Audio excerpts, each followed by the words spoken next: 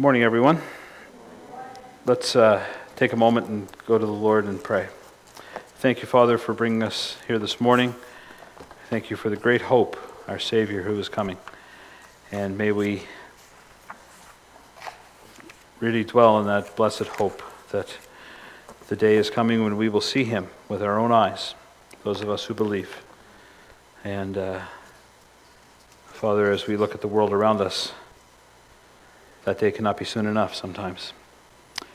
But we thank you, Father, for the day you've given us, and we pray that we would walk with you today. I pray for your help in looking into the Word, that we look past the one who is speaking and any distractions, but we look to the one who is the Son of God, the one who saves us, the one who offers us our greatest hope, the one who is the author of life and the author of eternal life. And we entrust all these things into his name. Amen. So this week, Thursday afternoon, I had taken my laptop apart. I was going to put a new hard drive in, and with the help of my son-in-law, who after his great help, I now will call him my son. But I had my laptop apart. I just pulled the hard drive out. Everything precious to me was now disconnected from me, and except for my phone was still working, and I get a text from Luke de Jager saying, "Sorry to tell you this, I want to give you a heads up, but Lois and I are both quite sick with colds, so I won't be able to come and speak on Sunday." So I really rely on my laptop to put this stuff together and everything else, and I thought, okay, these things happen for a purpose, and amazingly, within 45 minutes, new hard drive in, up and running. And so therefore Nick is now considered my son. He's third in the kingdom. So, so something I've wanted to kind of do as a series for some time now. And I don't know how it's going to start because I'm a little scattered on it this morning, but I'm trying to lay the foundation. So while I won't get full up to my neck in the topic this morning, I'm laying a foundation for you to get you to where we're planning to go, Lord willing. So the master theme of the Bible, ? Now, if some of you have heard me talk about what I'm going to speak on, don't answer, but I need answers from you. Somebody tell me what they think the master theme of the Bible is. Anybody, just shout it out. Jesus Christ. Salvation. What's that? Jesus and salvation, they're on the same, yeah. And they're right. Those are correct. Anybody else? Redemption, yes. You even get love, yes. Eternity, okay, yes. Now, I was asked that question when the first person I heard speak on this threw it out there, and I said the glory of God. So, however, there's a book, an out-of-print book.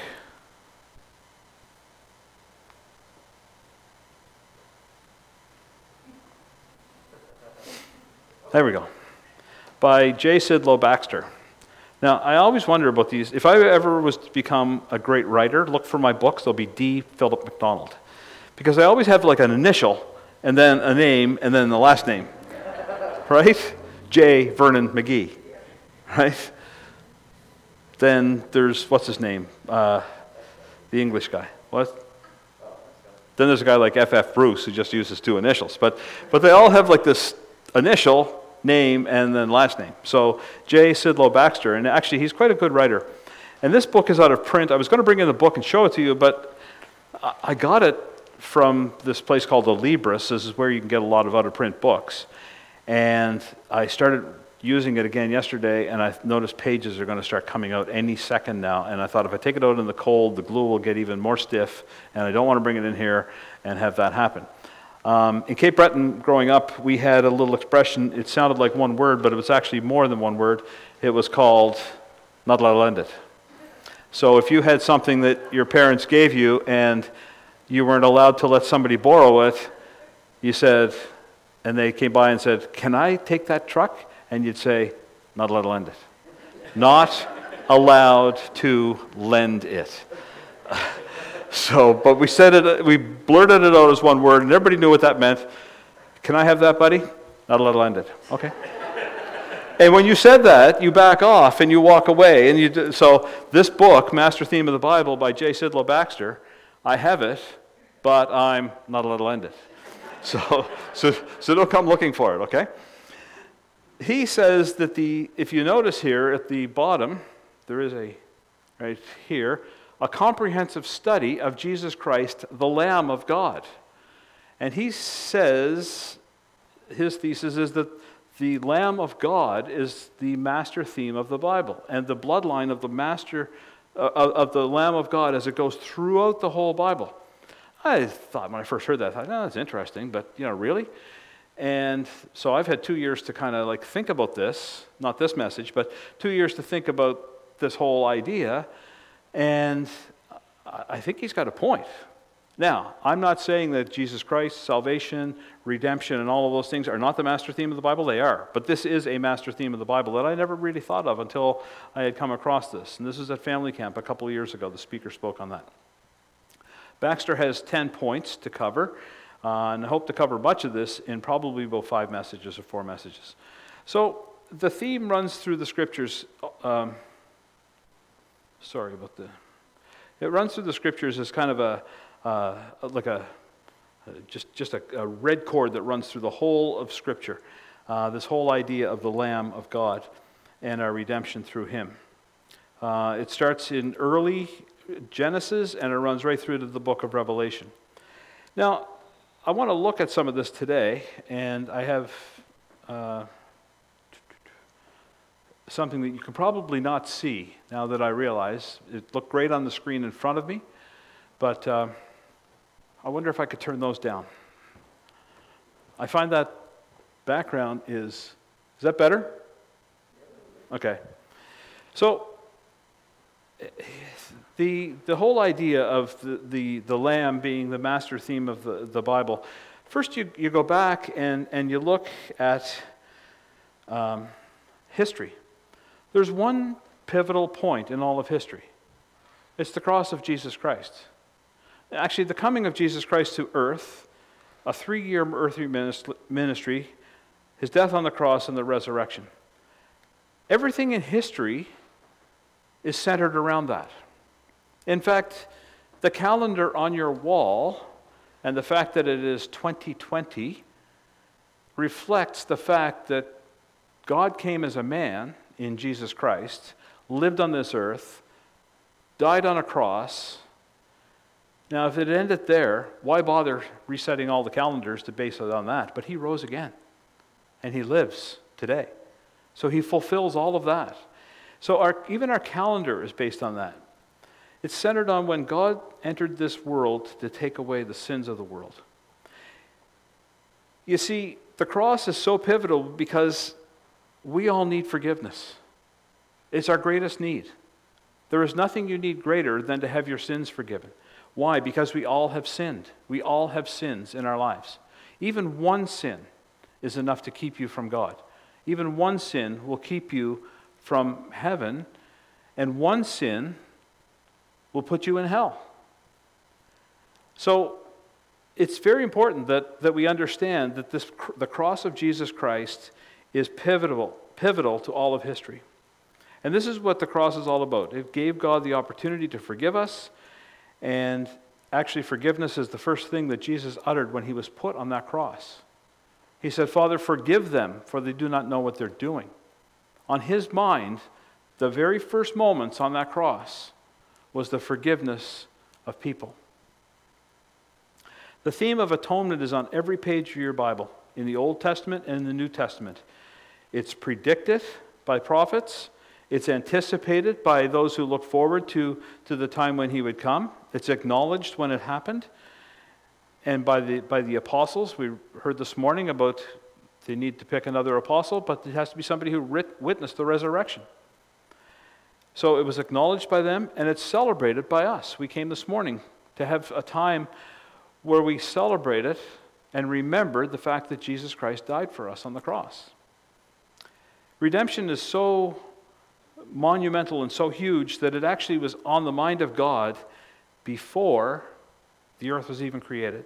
In Revelation chapter 13, verse 8, it says, Jesus was pictured as the lamb that was slain from the foundation of the world. In fact, there was a time when, it's recorded in Luke chapter 24, when Jesus was walking along a road and he met up with two disciples who were walking along, and they were really bummed out. They thought, oh, life is just, it's over. This guy, we invested 3 years, we left everything and we followed this guy, and now we just saw him 3 days ago. He was put on a cross and he's gone. We wasted our time. What are we going to do? Life is over. And he comes along and he walks with them and he says, hey dudes, what's going on? And they said, where have you been? Haven't you heard? About what? Jesus. I mean, he came, he was gonna like, that was it, that was the solution. And they killed him, they put him on a cross. Oh. Let's stop for a minute and chat. And he starts with the Bible. And he goes back to Moses, Genesis, Exodus, Leviticus, Numbers.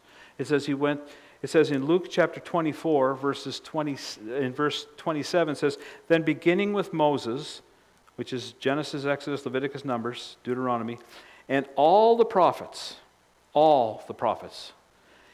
he explained to them things concerning himself in all the scriptures. All the scriptures are about him. Everything. It's about him and God's redemptive plan. All the Old Testament books look forward to the cross. All the post-New Testament history looks back to the cross. It's a pivotal point in the history of the world. Prophets, they anticipated it. God's people celebrate it. But sadly, we have churches who no longer want to talk about the blood of Jesus Christ. They think, blood, like we're not with a bloody cross and so on. Let's talk about love. Let's talk about stuff that's going to make us feel good. Like we don't want to go there. Spurgeon gave this quote, and I think it's a great quote. He says, there are some preachers who cannot or do not preach about the blood of Jesus Christ. I have one thing to say to you concerning them. Never go to hear them. Never listen to them. A ministry that has not the blood in it is lifeless, a dead ministry, and is no good to anybody. He's 100% right. That's why I thought this morning, it came to my mind, royal blood. We've got to sing about that.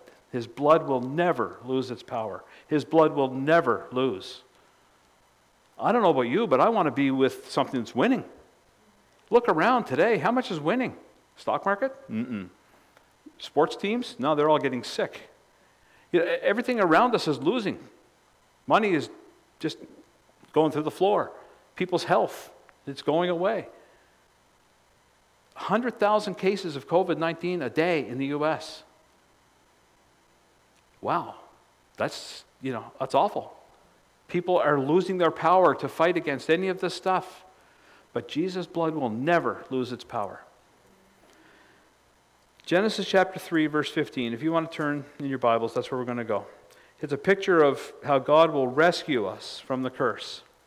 We all know the background in Genesis chapter 1 to chapter 3. It's about the creation account.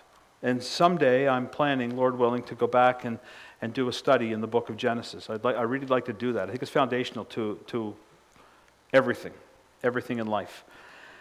So when we get to chapter 3, chapter 1, chapter 2, God created heavens, the earth, stars, beasts, plants, right up to the point where he creates mankind.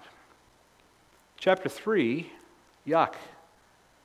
The serpent comes and deceives men and women. Deceived Eve. And then they both sin. And now, because of this, life is forever changed. They're going to die. They die spiritually that moment. They're going to die physically later on.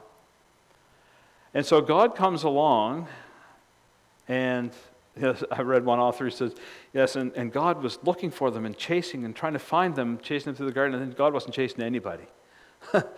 God says, there they are. You can run, but Like, it's not going to take very long because I'm here. I know where you are.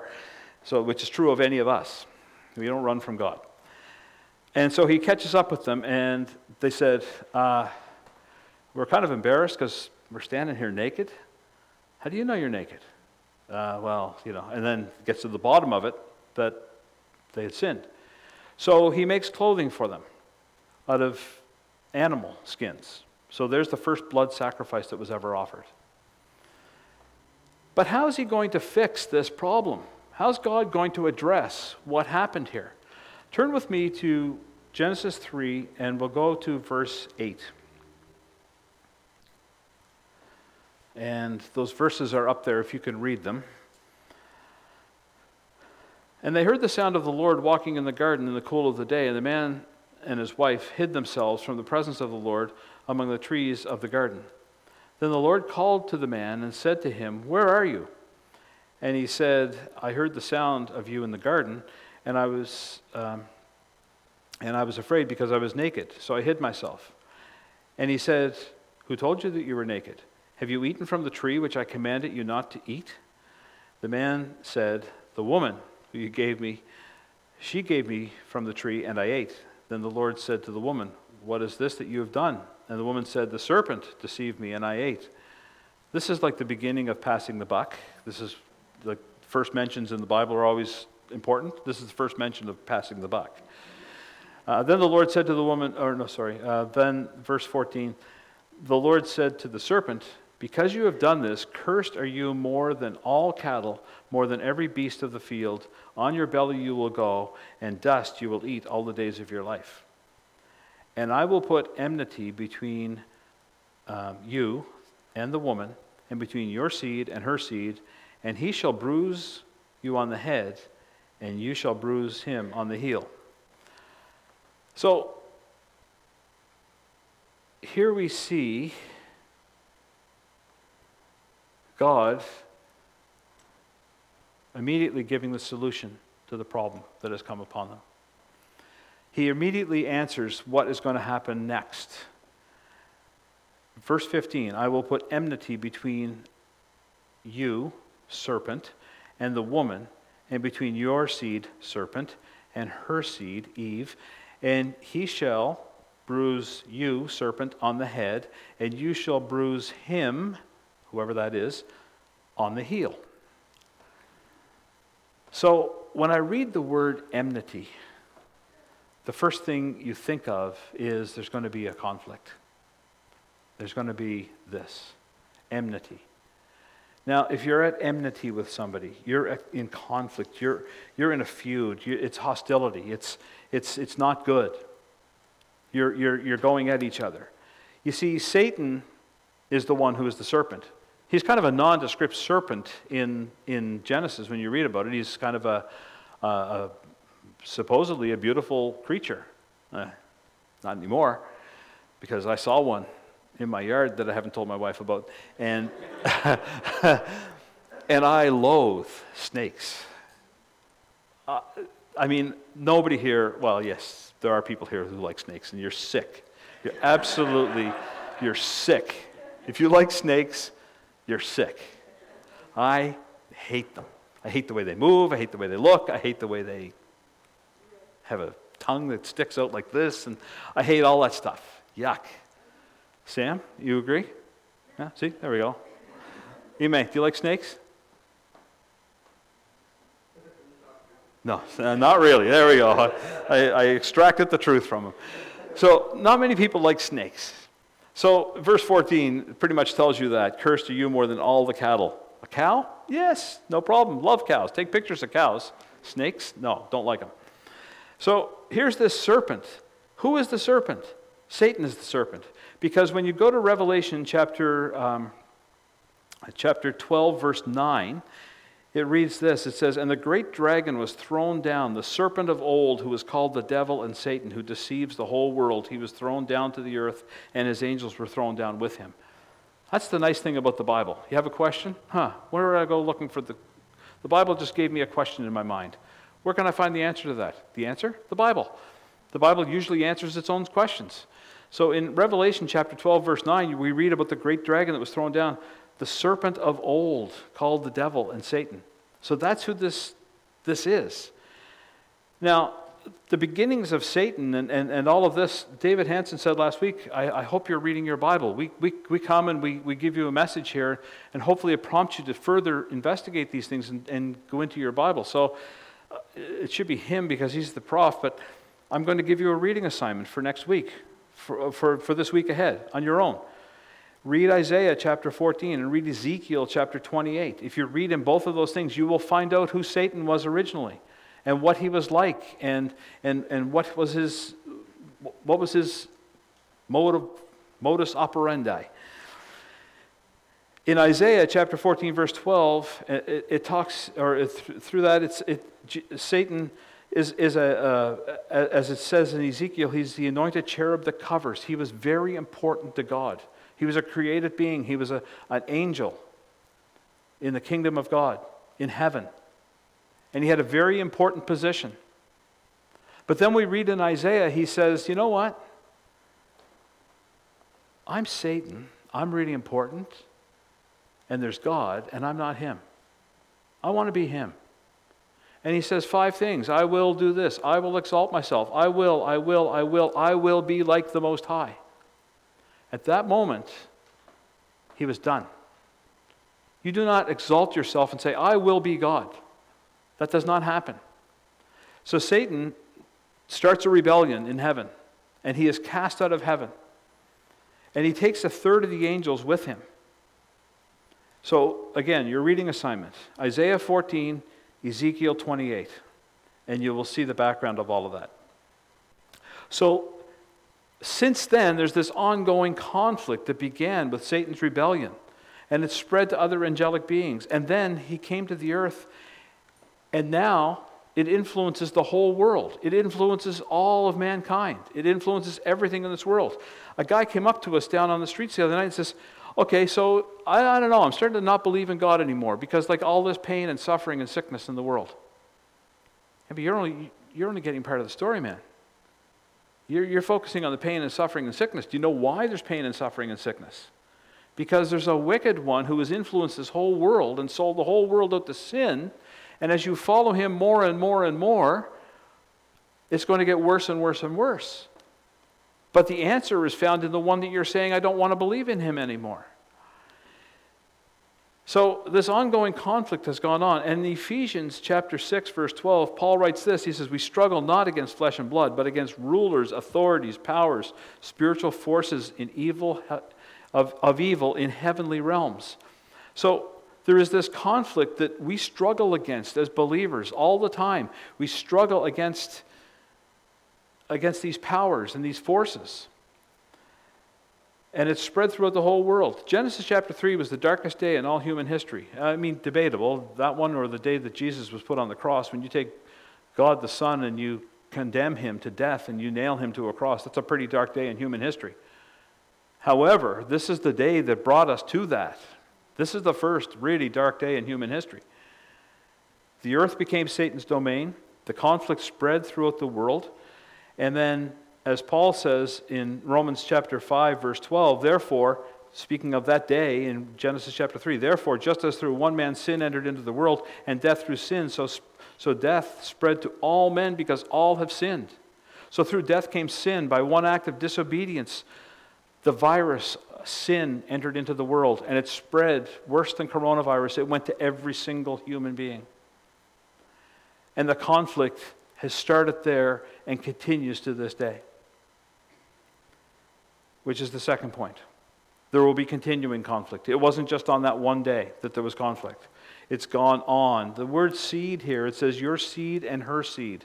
Your seed, the serpent's seed, Satan's seed, and her seed, Eve's, the woman's seed.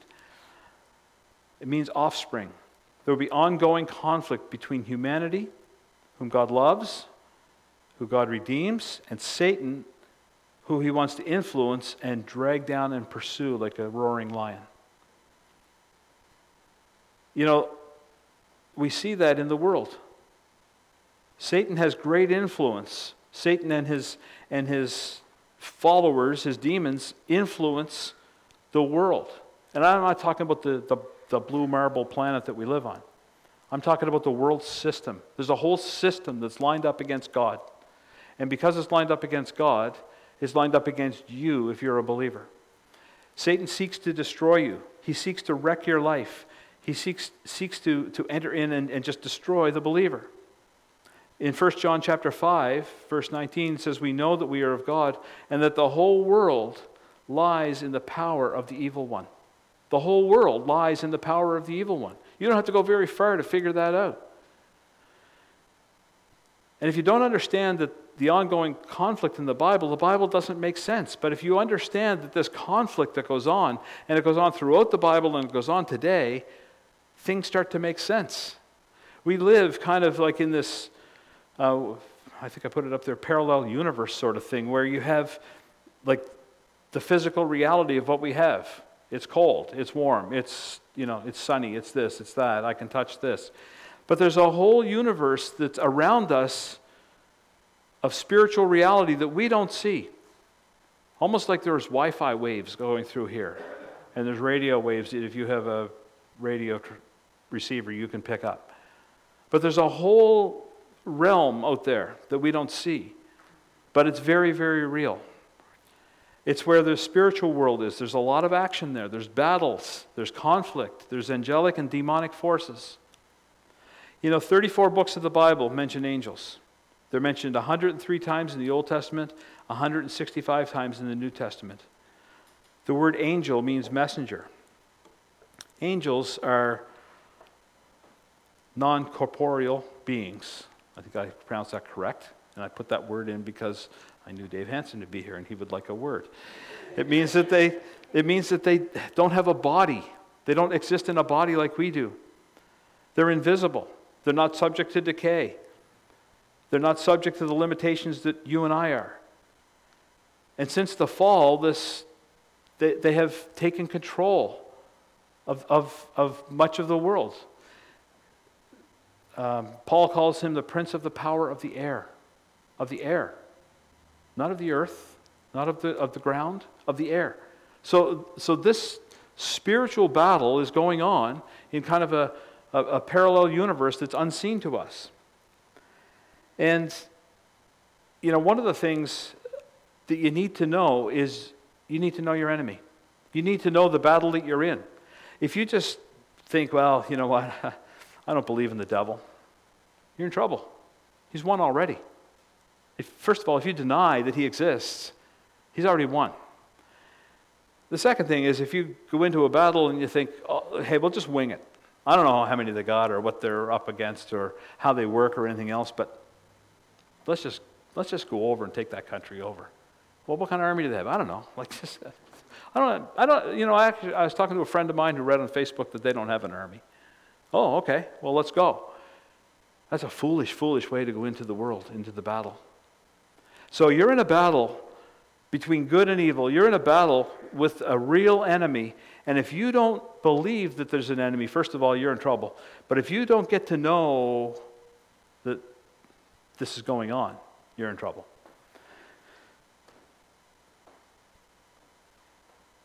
And I'm lost. Oh, yeah, here we go. So it says in this verse, it says that he is going to bruise. He's going to bruise your heel. And he is going to come and bruise your head. So Satan's reaction to this promise has been to go around and have countless attacks on this world. Actually, to wage war against God through this world. Another Not Allowed to Lend a book I have is one called The Invisible War by Donald Grey Barnhouse. Very, very good book.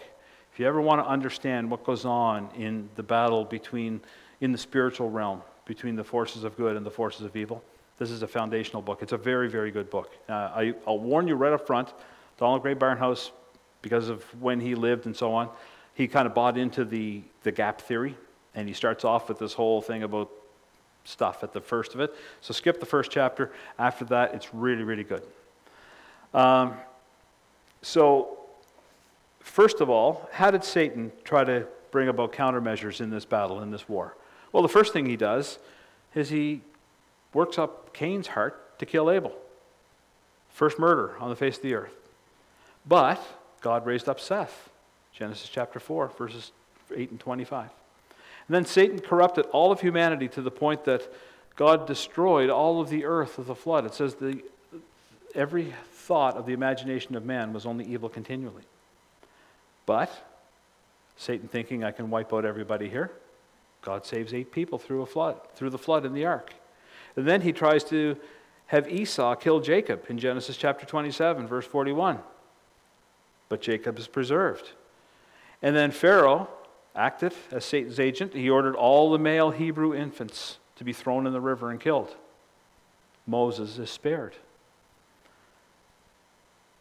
Then King Saul. I'm going really fast through the scriptures, but I'm just making a point here that throughout the whole scriptures you see where Satan tried to go against the plan of God, tried to wage war, but God had the upper hand in all of this.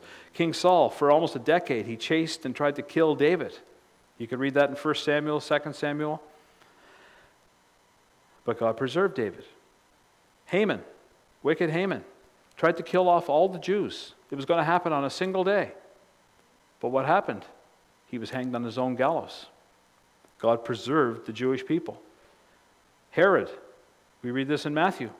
He wanted every male baby under 2 killed in Bethlehem. What happened? God spared Jesus Christ, his own son, the baby. Satan tempted Jesus to jump off the pinnacle of the temple in Luke chapter 4. We just looked at that in the ESL a couple of weeks ago. What happened? Jesus answered with the word of God. Satan was defeated once again. When Jesus announced that he was the fulfillment of the prophecy in Isaiah 61, he announced this in the temple. All the people in the synagogue at Nazareth, they took him and they walked up a cliff and they had him in front and they pushed and pushed and pushed. They're going to throw him off a cliff. He walks through them unseen. Every time Satan tried to circumvent the plans of God. There's other instances. And then when throughout history, when Satan tried to destroy a people through whom he said the Messiah would come, it didn't happen. So then we read further, and I will be going quicker here, that there will be a coming one. He. Who is he? You will bruise his heel. He will crush your head. Who is he? It's the seed. Now, seed could be plural.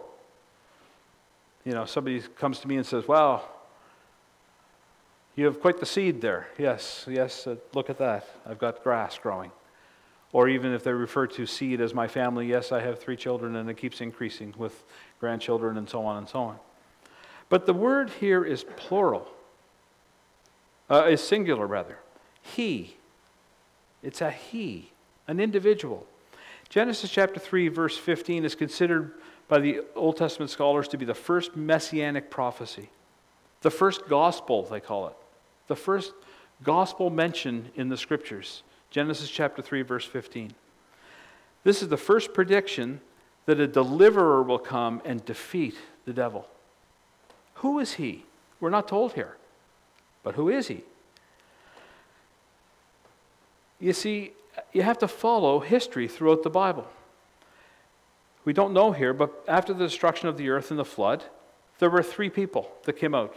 Noah had 3 sons, Shem, Ham, and Japheth. Israelites descended from Shem. More specifically, God made a promise to Shem and his descendants through Abraham.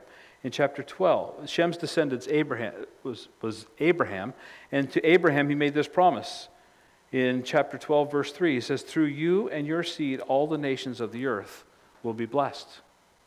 Through one person. A continuation of this seed.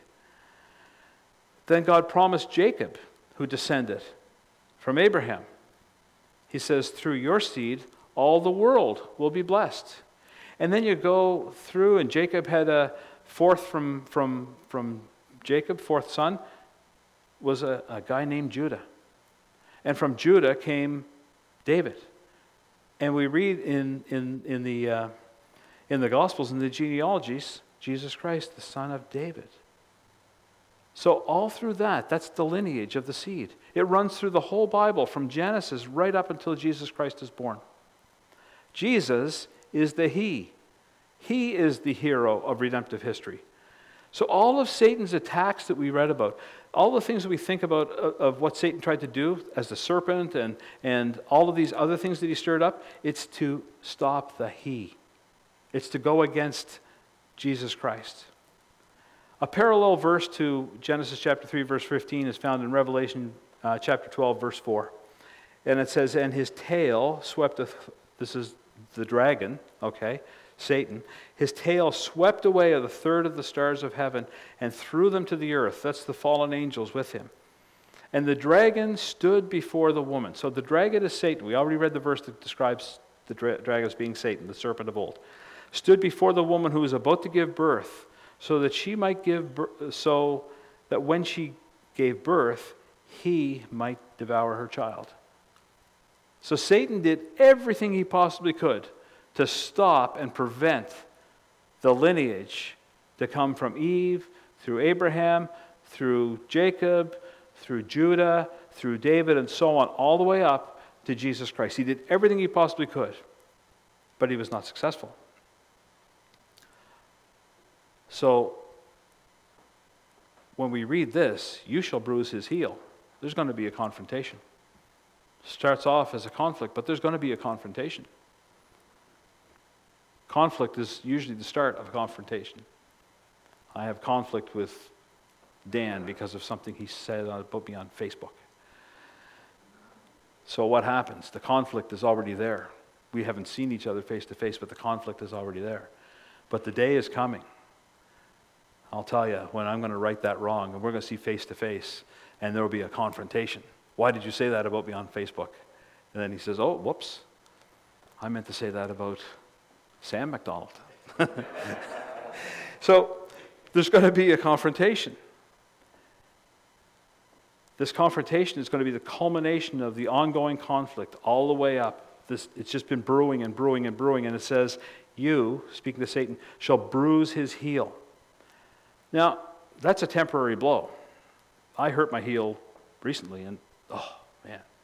So when it says you'll hurt his heel, I've heard people preach, say, see, nothing. Satan can't do anything. No, I've struggled with plantar fasciitis at times. Have you ever had it? If you've ever had it, it's excruciating. It's painful. You get up in the morning, put your foot on the floor, and you think, why did I get up? I can't walk. This is killing me. So a bruised heel is no fun.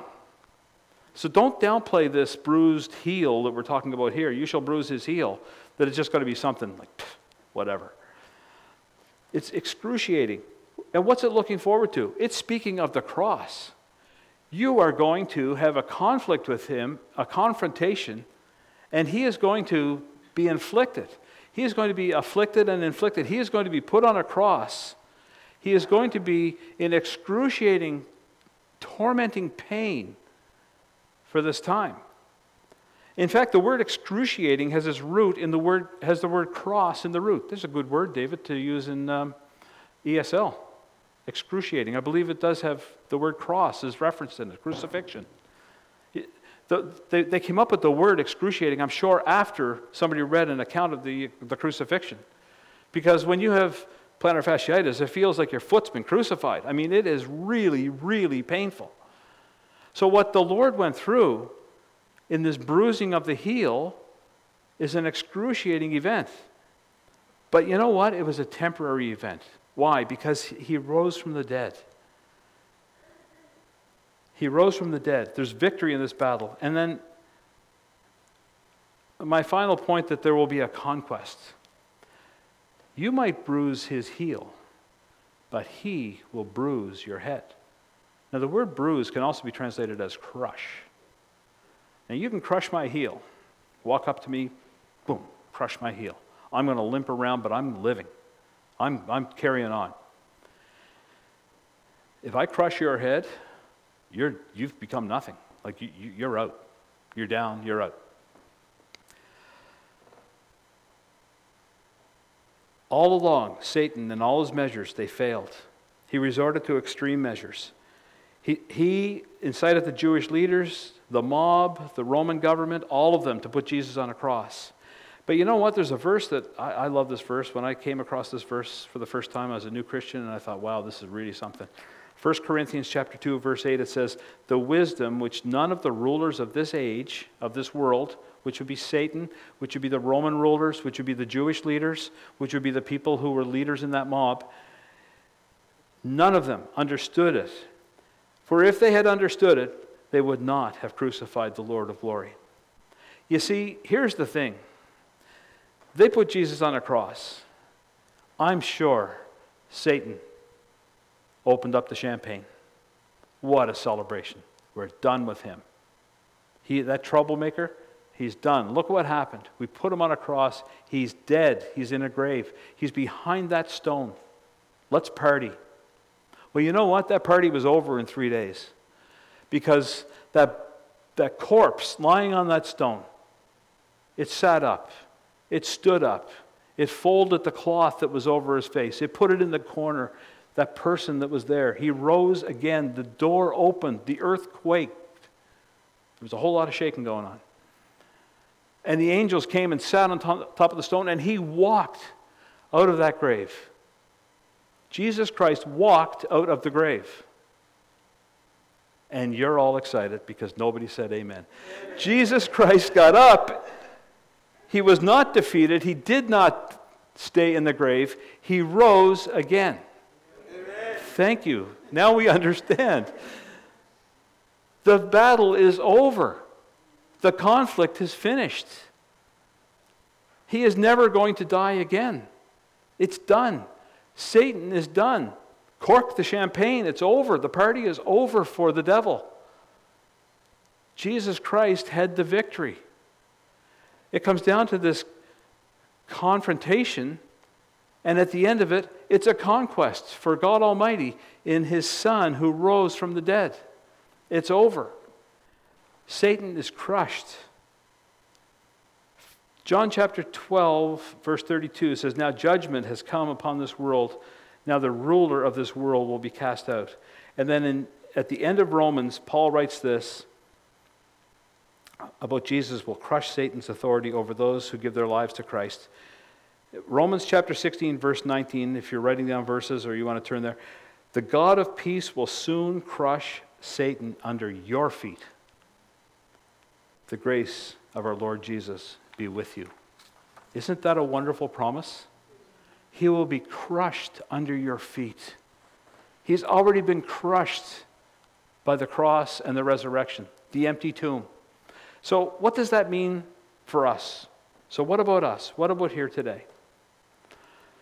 If you're in Christ, Satan has no dominion over you.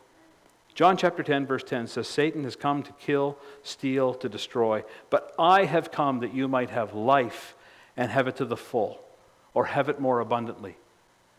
The devil has come to destroy this world, but the Lamb of God has come to take away the sin of the world.